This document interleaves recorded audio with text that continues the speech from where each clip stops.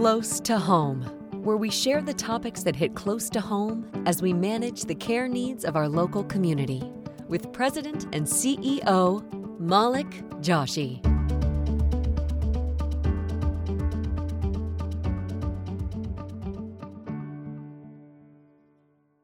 All right. Good morning, good afternoon, good evening to those of you listening to our inaugural podcast, depending on what time of day.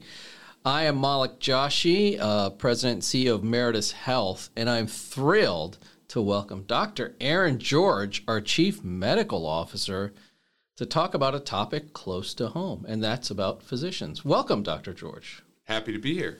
Well, Dr. George, before we get into the physician stuff and all that, can we get into some fun facts about you? Absolutely. All right. Let's kick it off. So I'm going to give you some quick questions, quick answers. Here we go. Your favorite TV show? Favorite TV show?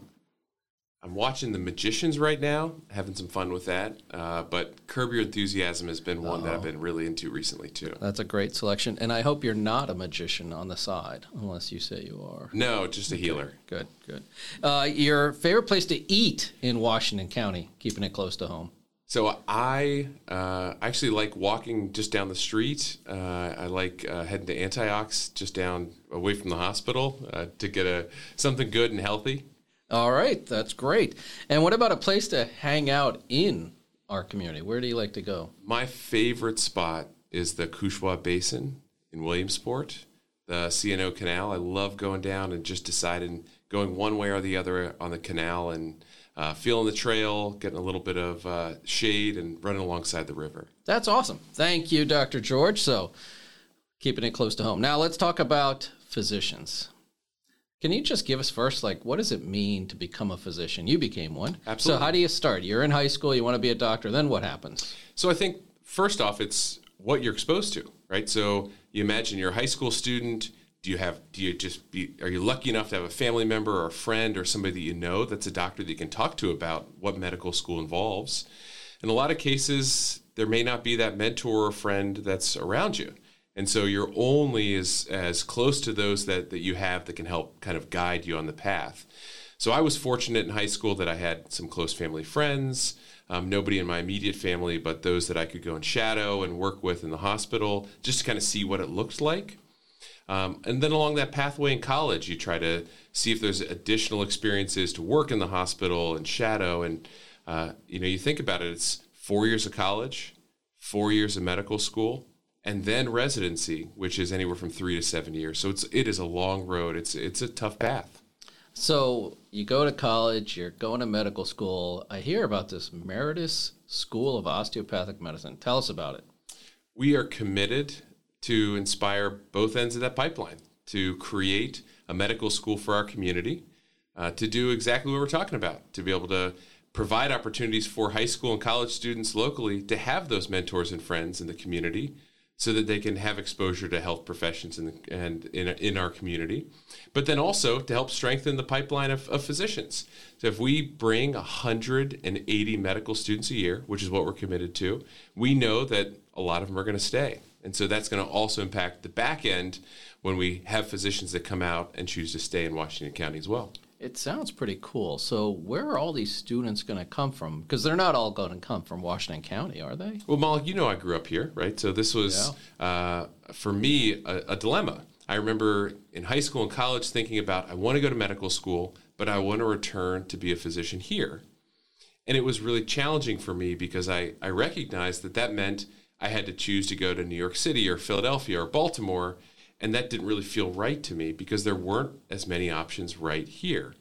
And so I believe that we have a lot of other students just like myself that are in high school and college right now that would say, if I could stay and train here, I'd want to stay and practice here. And so those are the types of students that we're trying to connect with. So that's a great point. I live here, you live here, we love it here. How are you going to get these medical students when they're getting near the end of graduation say, hey, this is where I want to go to residency, this is where I want to practice? What gets them to stay? So I think the nice part is, along with building a medical school, we will have touch points along the way. So we will have a mini medical school every summer for local high school and college students to experience what medical school looks like. So they come for a weekend or a week. They shadow, they get to see what medical school looks like. They get a taste of it, right? So that's like their first exposure to what medical school involves. Certainly for the 2 years of classroom work and then 2 years of clinic and hospital work, they'll have an opportunity in medical school to be exposed to the full spectrum of care. And then we need to expand residencies too. So right now we have our family medicine residency, as you know, that has 6 residents a year, but we need more. We need to enhance that pipeline so that we have medical students that graduate, they go to residencies locally, and they stay locally. This mini medical school, a summer camp for high schoolers in college, that's pretty cool. Is that kind of fun? Yeah. You can imagine, Maulik, you may be one of the first people that should sign up for it. I might want to do that. I never was good enough to go to the basketball camp or the baseball camp, but this, I could give it a shot. That's cool. All right. So one thing I have to ask, DO versus MD. What does it mean at somebody's initials if they're a doctor of osteopathy or if they're a medical doctor? Yeah, so I'm a doctor of osteopathic medicine myself. I'm a DO. I'm a proud DO and one by choice.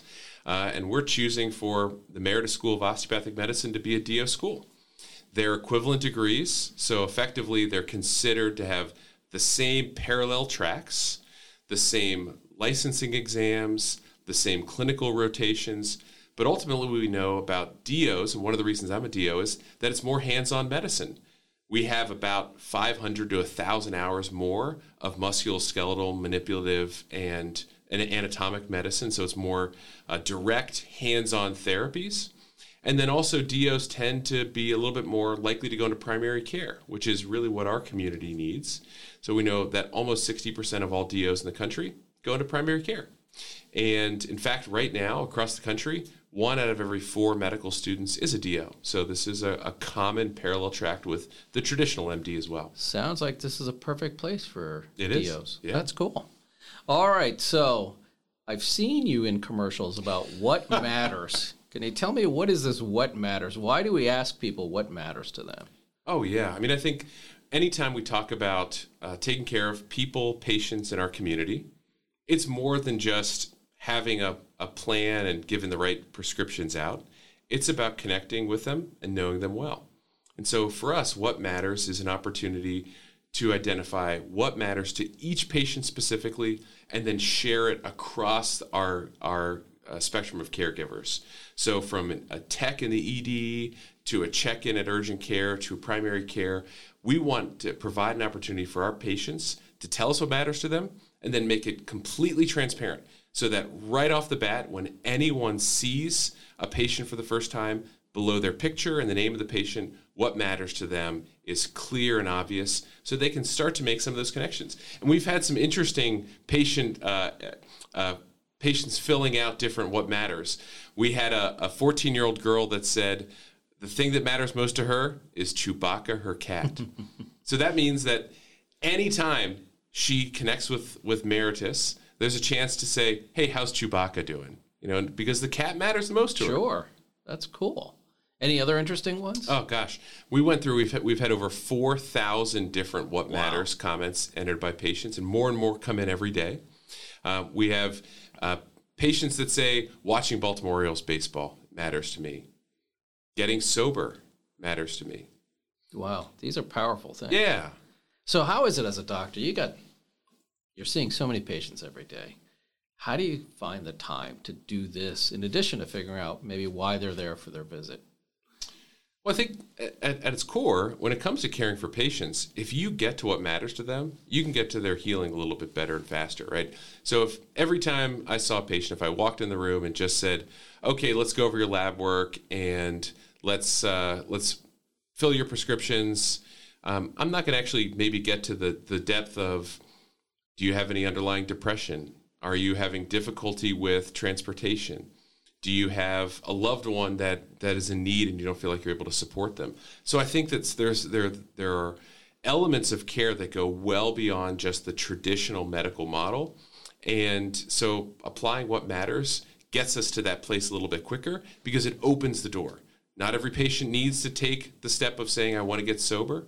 But those that do it, it opens that door faster and allows the opportunity to connect a little bit quicker on those. That is cool. All right, we're going to go back to some personal questions. Sure. Least favorite fruit or vegetable? Oh, boy. Well, I thought about this a little bit in terms of fruits and vegetables. I'm a big vegetable guy, and so if I were to say my least favorite, it'd probably be the potato. Oh. And here's why. Did you know? A lot of listeners turned off. But With potatoes? With potatoes. Come on. That's okay. Keep going. So here's the thing. Would you believe that the number one vegetable consumed by 2-year-olds is the French fry? Right? So and that's bad, is what you're saying. Oh, yeah, it's terrible because it's easy. Parents take their kids to fast food. They can give them a little bag of French fries. They're finger foods, but they're terrible for them. And so I would say potatoes. Okay. If we ate potatoes the way they're supposed to be eaten, right, like effectively raw and right out of the ground, not covered with sour cream and butter and bacon, I think they'd be a little bit healthier. But I'd say that's my least favorite from the health implications. All right. Ravens, will they have more than 11 wins this year? Yes. And for our other half of the audience, the Steelers, 7 wins? I would say the Steelers, depending on quarterback play, would get 9 wins. Wow. Okay. Well, thank you, Dr. Aaron George, for joining us in this first podcast close to home on talking about physicians. You talked about the mini medical school, pretty cool, summer camp. What matters? The fact that we're going to have a medical school and bring physicians to this community. It's all pretty amazing. So thank you for joining us. Thank you for having me. Thank you all for joining us this month, and we look forward to being with you next month. And I know it's gonna